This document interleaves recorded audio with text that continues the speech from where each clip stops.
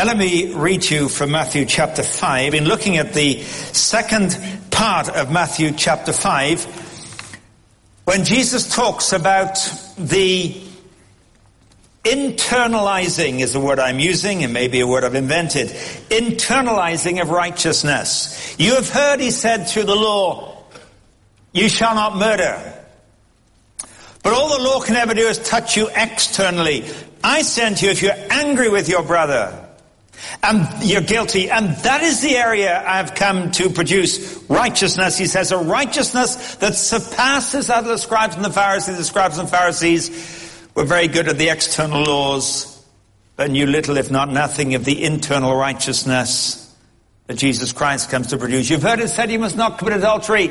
I said, if you look at a woman and lust after her, even though you do not know her, you're already guilty. It's the internal attitude of heart. And he talks 6 times about that. You've heard it said, but I said to you. We've looked at those 6 things. But now I want to go back to an earlier section which I did not read and talk about before, but which I think is appropriate to talk about in verse 13 to verse 16, where Jesus uses 2 metaphors that he says, you are these 2 things. The metaphors of salt and light. Let me read them to you, verse 13 to verse 16. This follows the section we call the Beatitudes, the 8 Beatitudes. And then we've looked at these 6 statements that internalize the righteousness of Christ in our own experience. And then I think is a summing up to all of that. Let me read you these verses. Matthew 5 verse 13. You are the salt of the earth. But if the salt loses its saltiness, how can it be made salty again? It is no longer good for anything except to be thrown out and trampled by men. You are the light of the world. A city on a hill cannot be hidden. Neither do people light a lamp and put it under a bowl. Instead, they put it on its stand, and it gives light to everyone in the house. In the same way, let your light shine before men, that they may see your good deeds and praise your Father who is in heaven. Now, Jesus uses these 2 metaphors to describe what a Christian is. He says you are the salt of the earth, you are the light of the world. He does not say you have the salt, or you carry the salt, or you must do salty things, or you must act like salt. He is not giving to his disciples a to-do list of things they ought to do. He is saying, this is what you are if you are a true disciple of the Lord Jesus Christ. You are the salt of the earth. You are the light of the world. And interestingly, both of those metaphors tell us as much about the environment in which they function as well as about the person themselves, who he says you are the salt and light. For this reason, light only has meaning in an environment of darkness. To be the light of the world is by implication you're in an environment of darkness. To be the salt of the earth, by implication, it's only significant in an environment of decay. Let me explain that. You see, in Jesus' day, salt was not something which sat in shiny salt shakers on the dinner table. Of course, they may well have used it in that way. But when these fishermen, some of whom were disciples of Jesus, caught their fish and took them to the market, before they could take them away to the market, they had to salt them down and then pack them between layers of salt in order to keep them fresh, because salt arrests corruption and decay. Salt is an antiseptic. At the end of the first service this morning, a lady came to me and said that she grew up in a fishing village in Nigeria. She said that's exactly what they used to do when the fishermen came in. They'd have piles of salt to just salt the fish down to keep it fresh. When I lived in Africa as a young man, I was one of the very privileged few to have refrigeration, but most people didn't. And unless meat was going to be eaten the day it was slaughtered, it had to be salted. And Zimbabwe is a landlocked nation, no natural lakes, and so whenever fish arrived, it came as hard as wood because it was so thick with salt to preserve it. That is the context in which salt was familiar to the listeners of Jesus. and as an antiseptic, as a means of arresting corruption and decay. He is saying, in the context of decay and darkness, this is your influence. You are salt that arrests that decay, and light that banishes the darkness. We all have influence, you know. I saw a Peanuts cartoon on one occasion. I've seen it more than once, but it was a good one. Where Peppermint Patty is talking to Charlie Brown. She says, Charlie Brown, it was the first day back at school and I got called to the principal's office and it was your fault, Charlie Brown. Charlie Brown says, why was it my fault? Why was everything my fault? What's it got to do with me? And she said, you're my friend, aren't you? You should have been a better influence on me. Well, that's a very convenient cop-out for Peppermint Patty, but actually, you know, there's some truth in that. I wonder if the world could say to the church, you know, we're in a mess, and you Christians actually aren't helping us very much. You should be a better influence. Having said that, I actually believe that the world and the church does not realize what influence the Christian church actually does have in our world. But we are the salt of the earth, said Jesus. It's not something you do. This is who you are. You are the light of the world. Let me talk about these two. Let me talk about the salt of the earth first of all, and we'll have less time to talk about the light of the world. So don't think it's halfway through when we get there, because we'll be near the end, but we won't have time. But let's be utterly realistic. The world is in a state of decay. It has been ever since the fall. In the book of Genesis, when the fall took place, the immediate response was fear and shame. The firstborn son of Adam and Eve grew up to become a murderer of his own brother. By Genesis chapter 6 and verse 6, you have this awful statement. The Lord was grieved that he had made man on the earth, and his heart was filled with pain. God then brought judgment to the world and saved just a handful of 8 people in the ark. And right from the very early pages of Scripture, the portrayal of our world is it is in a state of decay. And if we do not believe that about our world, we'll have a very naive view of the world and society. The Bible describes this process of decay as being in a state of perishing. That's a biblical word. You know John 3:16, for God so loved the world that he gave his only begotten Son, that whoever believes in him should not perish, but have everlasting life. Now, the Scripture is very clear that perishing is not simply a future state, though it has future implications, of course. Perishing is a present state. Let me read you a couple of verses. 1 Corinthians 1:18. Paul says the message of the cross is foolishness to those who are perishing. Present tense. 2 Corinthians 2 verse 15. We are to God the aroma of Christ among those who are being saved and those who are perishing. Present tense. 2 Corinthians 4 verse 3. If our gospel is veiled, it's veiled to those who are perishing. Present continuous state. 2 Thessalonians 2 verse 9, the coming of the lawless one will be in accordance with the work of Satan, displayed in all kinds of counterfeit miracles, signs and wonders, and every sort of evil that deceives those who are perishing. They perish because they refuse to love the truth and so to be saved. Perishing is a process. Rubber perishes. When I was a boy, in the winter, we used to go to bed with a water bottle. Do you know what water bottles are? I don't know, but little rubber bags of water. You'd cuddle, keep you warm at night, warm the bed up. I went to bed one night with a water bottle. That was not unusual, but I woke up in the night soaking wet, and I was very relieved to discover it was my water bottle. It had perished. It was in a process of perishing as rubber does perish until one day it burst. There is a process of perishing going on in our world and in the lives of the people who make up our world. It will one day burst. But you and I are implanted in an environment that is perishing. You see, we're not static. The world is not static. Now, the big question is, how do we as Christians respond to the decaying, perishing world of which we are a part? And I want to suggest there are two errors that Christian people can make about this. One error is to isolate ourselves from the perishing world.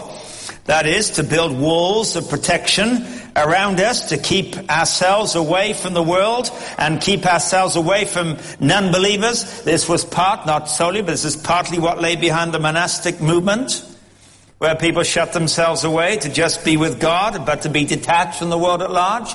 We don't take it that far, but you know, there's a great temptation sometimes to try and build walls that protect us from the influence of the world. Now, we must be protected and build walls against worldliness, and worldliness is defined for us in 1 John as pride, lust, and greed. We must recognize that as something to be protected from.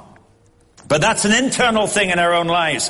But to protect ourselves from the people of the world, the answer is no. That is not our mission. Often we do. We try to escape from the world around us. We try to escape from the institutions of the world around us and isolate ourselves. And then, of course, we criticize the world. Well, of course, we've allowed it to deteriorate by our very non-involvement with it. And we deliberately reduce our influence in the world. That is one error people can make, to isolate ourselves. The other error people make is to integrate. That is, we become like everybody else. And so we become indistinguishable. We cease to be like an antiseptic that helps halt the processes of decay. And so we adopt the business ethics of our environment, which may happen to be corrupt, which may happen to include a little bit of untruths, a little bit of exaggeration, a little bit of distortion, because that's the culture we're part of, and we're not different in that. And we adopt the sexual ethics of the world around us, so we do not stand out as different in that area. And actually, these verses that Jesus speaks here speak against this very thing. Do you know, if we're not different, we're not being Christian. You are the salt.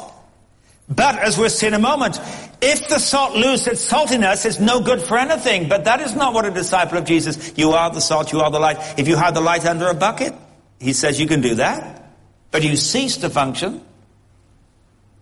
So if it's an error to isolate ourselves on the one hand and to integrate ourselves on the other hand, what is the right way forward? I suggest you it is to infiltrate. That's what salt does. In our perishing world, God sprinkles salt. And this is what Jesus prayed for his disciples. He says, my prayer is not that you take them out of the world. I'm not praying for isolation. I'm not praying for a sort of Christian stream that somehow permeates through society but is detached from society and protected from society. I'm not praying you'll take them out of the world, said Jesus, but that you protect them from the evil one. Why? Because they're exposed to the evil one. That's my prayer, that you will protect them from the evil one. Then he said this in verse 18, as you sent me into the world, I have sent them into the world. So my prayer is not that you take them out of it. My prayer is actually that we send them into it, that we infiltrate. Now, I know that can be dangerous, and of course it can be dangerous. And those of us who are parents know fine well that's dangerous. But let me say this as a parent. Don't protect your kids too much. Teach them instead how to live in the world that is corrupt, that does bombard them with things which are not true. That in that environment, as they themselves come to know Christ, their influence will be a constructive one and a positive one. Now, how are we to be influential like this? I mean, how does the salt actually function?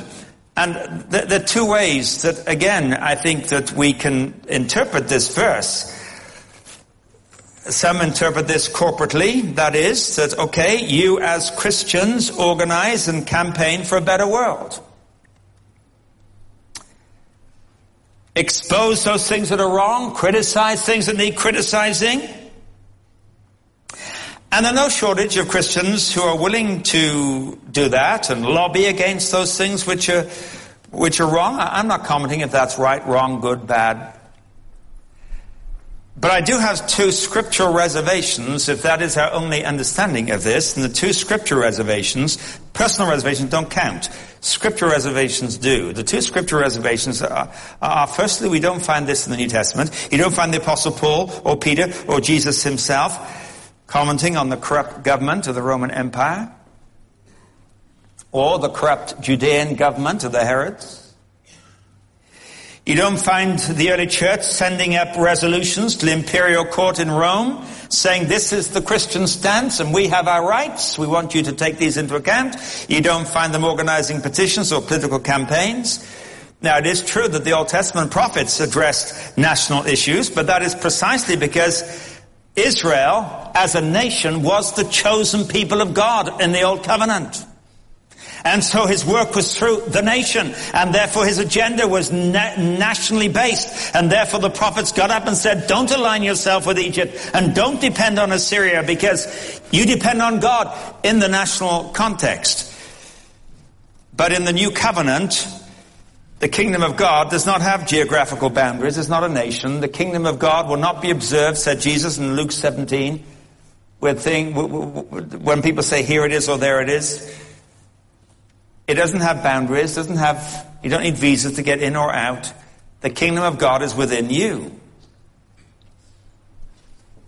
But you do not find in the New Testament that this is the area, and I'll give you a better reason in a moment, why in the New Testament this is not the area in which the church functioned as salt. My second reservation is that the church's primary contribution to our world, we must never lose this, the church's primary contribution to the world is the preaching of the gospel to the world. You see, there's only one alternative to perishing, and that is what the Bible calls eternal life. They're set in contrast again and again. John 3:16, shall not perish, but have everlasting life. Once again, eternal life is not a future thing. John 5:24 says, I tell you the truth, whoever hears my word and believes him who sent me has eternal life, present tense, and will not be condemned. He has, present tense, crossed from death to life. That the only alternative to the state of perishing is replacing that with eternal life, which is the life of God. God alone is eternal. His life implanted within a human being that halts that process of perishing and replaces it with the process of living a life that grows increasingly in righteousness and godliness and fruitfulness. And sometimes, if that is our primary function, sometimes our getting onto bandwagons that may have some legitimacy actually become barriers to the primary task. I remember 2 or 3 Christmases ago now, I was at a mall. I go every Christmas to a mall because I have to shop. And there was a display concerning the impact of HIV/AIDS. And some young men collecting money, giving away literature. And I gave one of these young men some money, and I took his literature and I began to talk to him, and I said, I too am very concerned about the huge impact of HIV/AIDS. In fact, I'm involved in helping send people to places, particularly in Africa, where this has had such a huge impact, and in raising money. And this young man was very warm and very pleased that somebody should be concerned and interested. And he said to me, what do you do? I said, I'm a pastor. Not only did his face change, but he physically turned his body away from me, began to walk away with his back to me, and when I spoke to him, he gestured. The moment I told him I was a pastor, the moment he understood I'm a Christian, he was probably a gay young man. His idea is, all I know of Christians is rejection and condemnation.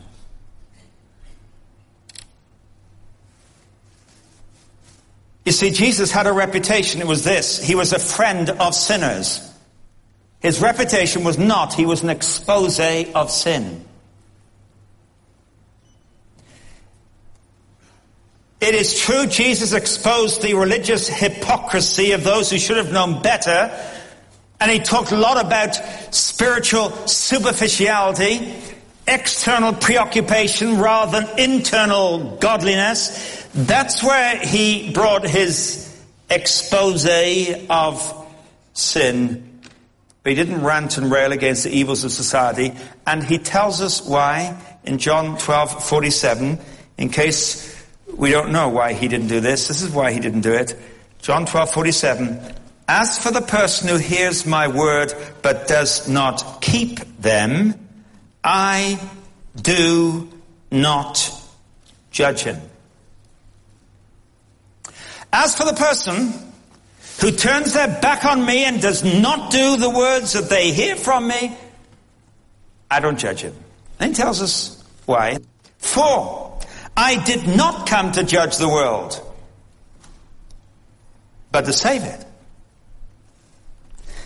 And by implication, judging it may not be conducive to saving it, because your judging of it can build such barriers in advance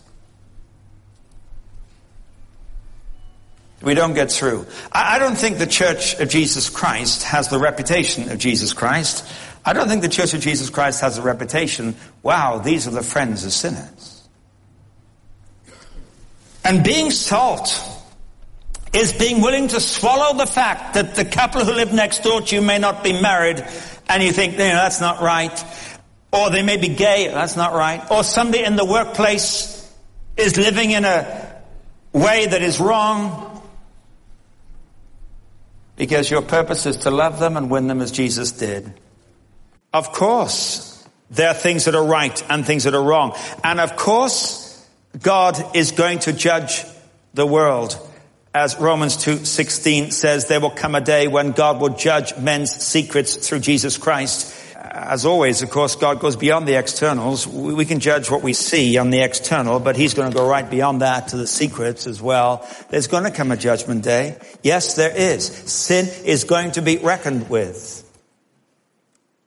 But as I understand Scripture, being salt is not having campaigns against people who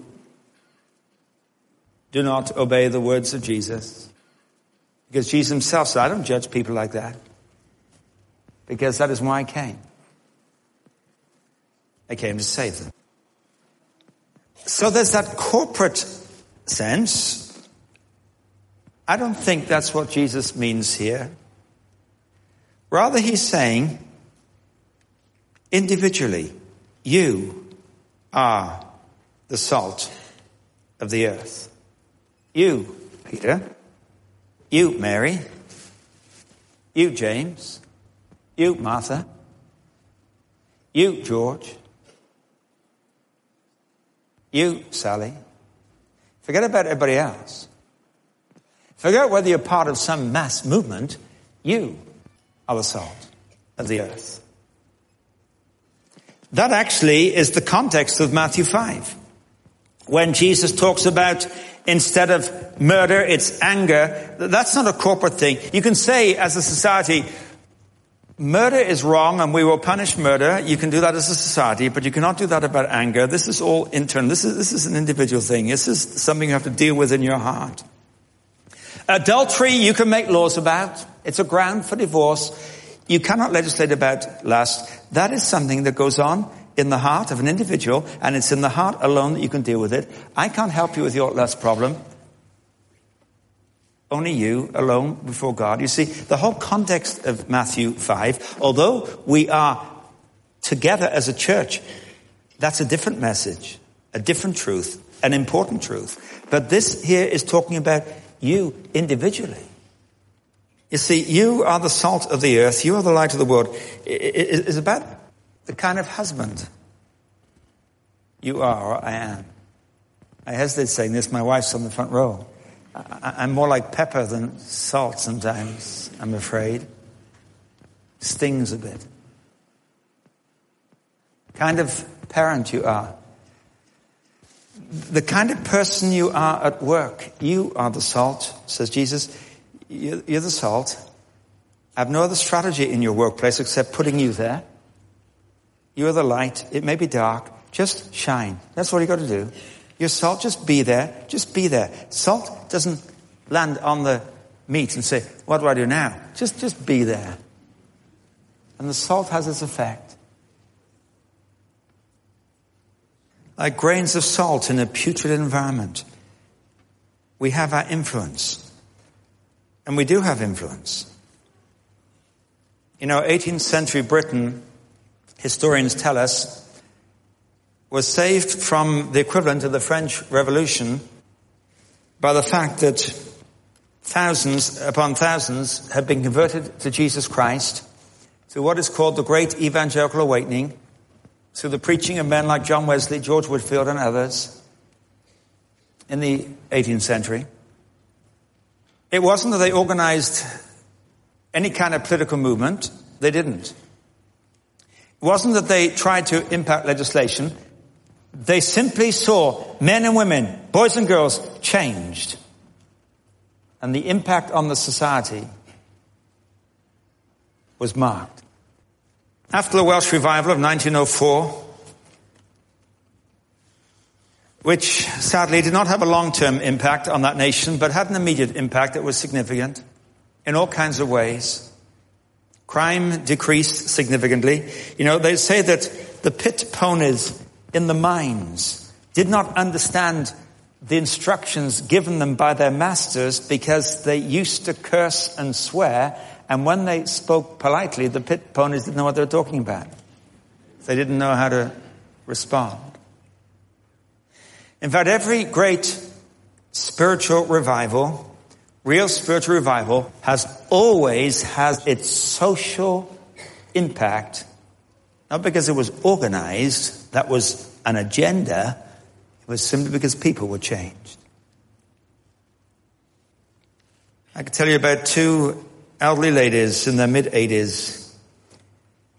Used to go down to the center of their town on a Friday night because young people would pour out of the clubs and the pubs, and these two ladies had a burden for those young people in their 80s, and they would go down there and they spent Friday night after Friday night, week after week, month after month. Some of those kids were on drugs. Some of those kids were drunk. Some of those kids were abusive. But they would talk to them. They would write down their names. They could pray for them. One of them was an aunt of mine. She'd been a missionary for 50 years in Africa. And when she died and I conducted her funeral, her friend who was there gave me a letter in which she had told me about what my aunt used to do with her. People didn't know they were doing this. And she told how that after weeks and weeks, some of these young people began to soften and some began to seek them out. One young person, I quote from her letter, which I just read a few days ago, found it a few days ago. She said, "You wouldn't be here unless this was important." The only link possibly between Jesus and those young people were these two women in their mid-80s who weren't doing an outreach on a Friday night. They were just being salt, just being Christians. In a putrid, decaying, perishing environment that they recognized. Let's go down and be salt. Serve the Lord Jesus. You see, as I said earlier, the commands of the Old Covenant, here in Matthew 5, become the promises of the New Covenant. Whereas it used to be, you shall not steal. It was a command. It becomes, you shall not steal. It's a promise because the Spirit of God in you fulfills the law. So this is not a command. Hey, go and be salt. Hey, go and be light. No, this is a promise. You're the salt. You are the salt of the earth. This is what is going to happen. you are going to have influence. And if you like, the default position of the Christian is wherever you're placed, you are having influence, whether you recognize it or not. We don't have to recognize the influence that we're having. Just be who you are and there will be influence, for good or for bad.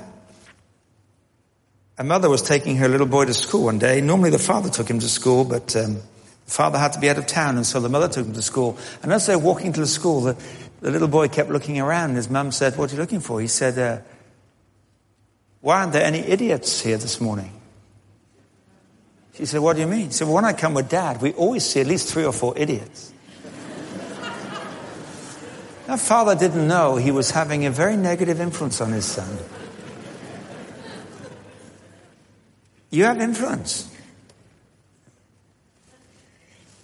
I heard about another mother who took her little boy to the supermarket, and they spent an hour or so picking up stuff, and as they were leaving, the lady at the checkout gave the little boy a lollipop.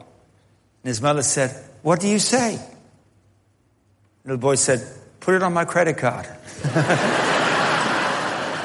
His mother had influence, you see. That's what you say when you take something. Sorry for that light-hearted moment, but this is serious business, you see. And here's the problem in verse 13. Although this is a promise, you are the salt of the earth, but I have a marking system in my Bible, and I have one color for the little word "but" and link words and words that change everything. But if the salt loses its saltiness, how can it be made salty again? It's no longer good for anything except to be thrown out and trampled by men. He says there in verse 13. Now, technically, salt cannot lose its saltiness because sodium chloride is a stable compound. But the salt where Jesus lived was normally collected from around the Dead Sea, the lowest place on earth, where all kinds of crystals and minerals get swept down there, including salt. And the real salt was often mixed and contaminated by these other minerals and crystals. And the rain, because salt is soluble, the rain might wash it away until what is left is only the impurities. And so then what they considered salt has lost its saltiness. It was good for nothing except, said Jesus, to be thrown out and trampled by men. And there's probably little that this world despises more than people who claim quality of life but do not live it.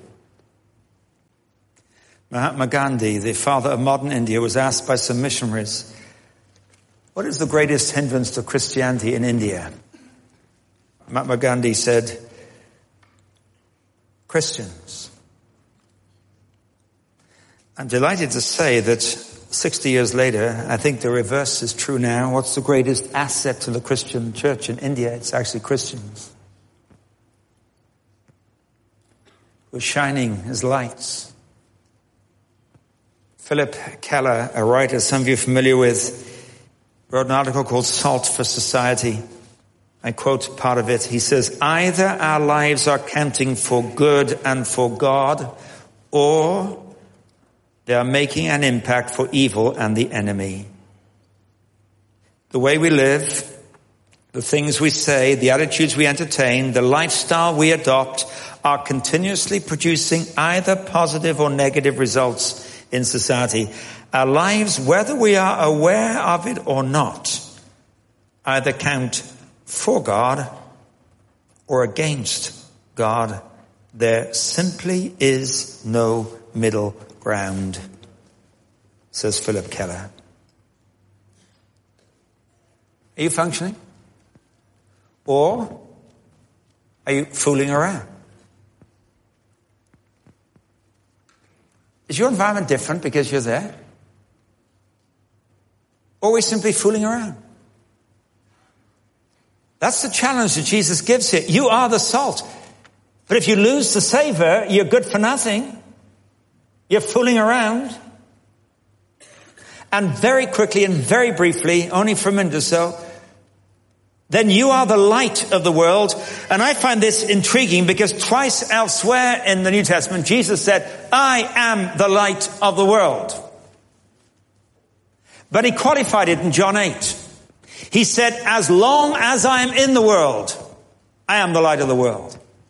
But now he says to these disciples, "You are the light of the world."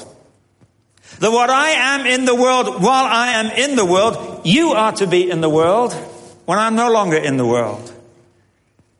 Well, if Jesus was the light of the world, what was the light? Well, John 1 verse 4 tells us. John 1 verse 4 says of Jesus, in him was life, that is spiritual life, the life of God. In him was life, and the life was the light of men. What was the light of the world in Jesus? It was the life of his Father within him. What is the life? What is the light of the world in us? It is the life of God within us that shines through us. You see, we are no more light in ourselves than a light bulb is light in itself. I could hold up a light bulb here that is perfectly made, nothing wrong with it, but it'll never produce light in itself. It won't produce light any more than a boiled egg would produce light. It will only produce light as it is connected to the electricity supply. Then it'll produce light. You and I in ourselves are not intrinsically the light any more than Jesus was. In him was life, and the life was the light of men. It's the life of God operating in us. That's why, as I pointed out before, there are two alternatives. There's the position of perishing or the position of living eternal life. The eternal life is divine life. It's God indwelling us. That's why in verse 16, Jesus said, in the same way, let your light shine before men. They may see your good deeds and praise your Father in heaven. Well, if they see your good deeds, why not praise you? Because you see, if you're the light of the world and you let your light shine before men, they will see your good deeds, but they recognize this is not the light bulb doing its trick, doing its thing. This is the light bulb connected to an electrical source. This is God at work in you. They'll praise your Father who's in heaven. And that's why the true evidence of spiritual life is not that people get excited about you. They actually forget about you. Because what is grabbing their attention is God himself at work in and through you. And so said the Lord Jesus to these people. He described in the Beatitudes in the first part of Matthew 5, and then he describes in the second part who have a righteousness that is internalized, one where Christ within us fulfills the law and deals with the anger and the lust and the lack of truthfulness and integrity and the failure to love our enemies, etc. All those things that he talks about here. He says of these people, I want you to know, you disciples, you are the salt of the earth. And yes, it's a perishing world. And yes, we don't like to be amongst the maggots, but you know, that's where salt needs to be. You're the salt. Be the antiseptic that you are. Have the influence that you will have. And you are the light in an environment of darkness. There are people who will just see you at work, who will just see you maybe on your street, and they're lost and they're confused. But they see in you that you somehow seem to know the way home. And by the light that shines in you, you'll have the privilege of leading them home. As you let your light shine before men. Don't look over your shoulder and try to measure it. Don't keep a record of how brightly you're shining or how salty you're being. Just be a Christian. That's what this is. This is just being a Christian. That is stripped of all that superficiality, all that external stuff. He talks more in Matthew 6 about doing things before men to be seen by men. None of that. But alone in secret before God. What you are before God is what you'll be in the world. What you really are is what you really are alone before God. You fooling around? Or is actually your world and your environment better because you're there? If you're in a tough situation at work, don't leave it because it's tough. That may be the very place you're supposed to be. If your home is tough, don't walk out. That's the very place the antiseptic needs to function. If your marriage is difficult, be the antiseptic it needs.